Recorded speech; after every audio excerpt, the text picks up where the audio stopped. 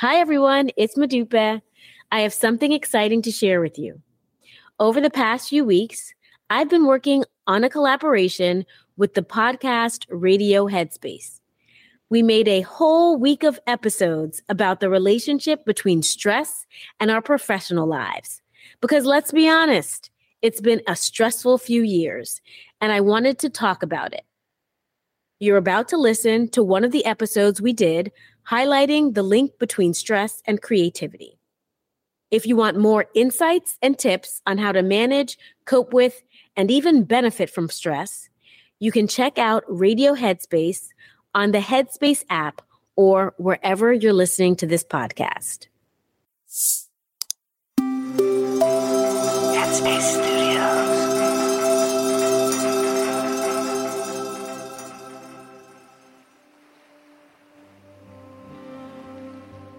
Hi, everyone. This is Modupe Akinola, your guest host for the week. Welcome to Radio Headspace and welcome to Wednesday.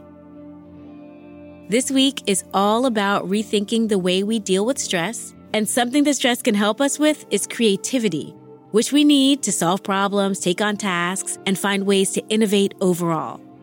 So today, I'm going to talk about how stress can enhance creativity and some practical ways to use stress to our advantage instead of feeling overwhelmed. So one of the ways stress positively affects creativity is that when you're in a stress state where your body is flowing in a way that is kind of enhancing, in a flow state is sometimes what it's called, then you're able to make more remote connections between different things. So what I mean by that flow state is you're kind of in an approach orientation. You want to go for something. And then if you look at your physiology, your body is just responding. Your heart is responding in a way that the walls of your blood vessels are dilating. The blood is being able to circulate in the way that's kind of flowing and efficient and allowing you to think kind of big picture. And that is what can be beneficial for certain types of creativity. And a piece of creativity is being able to connect things that might have otherwise not been as connected. Think about when you're planning to cook a meal and then you look in your cupboard and you don't have that XYZ thing that you know you need. But you're like, oh, wait, nutmeg, maybe I can use that instead of cinnamon. That's making a remote connection between something that allows you to get the best cake possible. Or there are times where you're trying to figure out the best route to go somewhere and you creatively, something pops into your head. That's what I mean by being in a mindset, in a state that allows you to make remote connections between things. I want to tell you about a study that I conducted with one of my collaborators where we were trying to look at and see how stress positively enhances creativity. So we stressed people out. We had them give a tough speech to two interviewers who were kind of looking at them in a negative way and do some math, really hard math. But one of the things we did in advance of the stressful situation was we did remind them of how stress can be enhancing.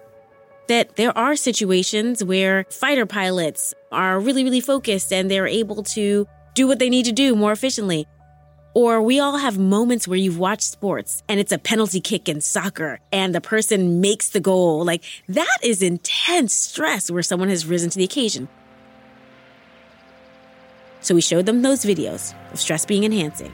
We then stressed them out and then had them engage in a creative task.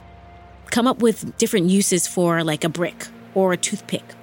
And we found that when people had seen these stresses-enhancing videos, they were more creative. They came up with more unusual uses for these bricks than when people had been exposed to a video showing all of the ways that stress can be debilitating. Like when you are in that stressful situation in a penalty kick and you buckle under it.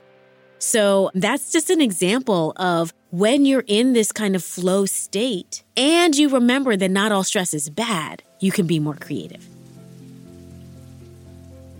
These days we are watching TV while doing work, but also cooking and also listening to a presentation because we have Zoom on and we can do all that. So working on many things at many times. And a ton of research and lived experience shows that too much multitasking can be harmful. You're not focused on any one thing, so you're basically not doing anything very well. well, my colleagues and I were interested in really testing that out. And the way we thought about it is that sometimes when you're trying to be creative, you need to have aha moments. And it's really hard to have aha moments when you're focused on something and get stuck. And we found it was easier to get unstuck when they had to switch sequentially from thing to thing to thing to thing. And so there's something about being able to not be cognitively fixated on something and to be flexible that helps you in being creative, particularly under stress. That's it for now. You can learn more about my work and research at modupeakinola.com.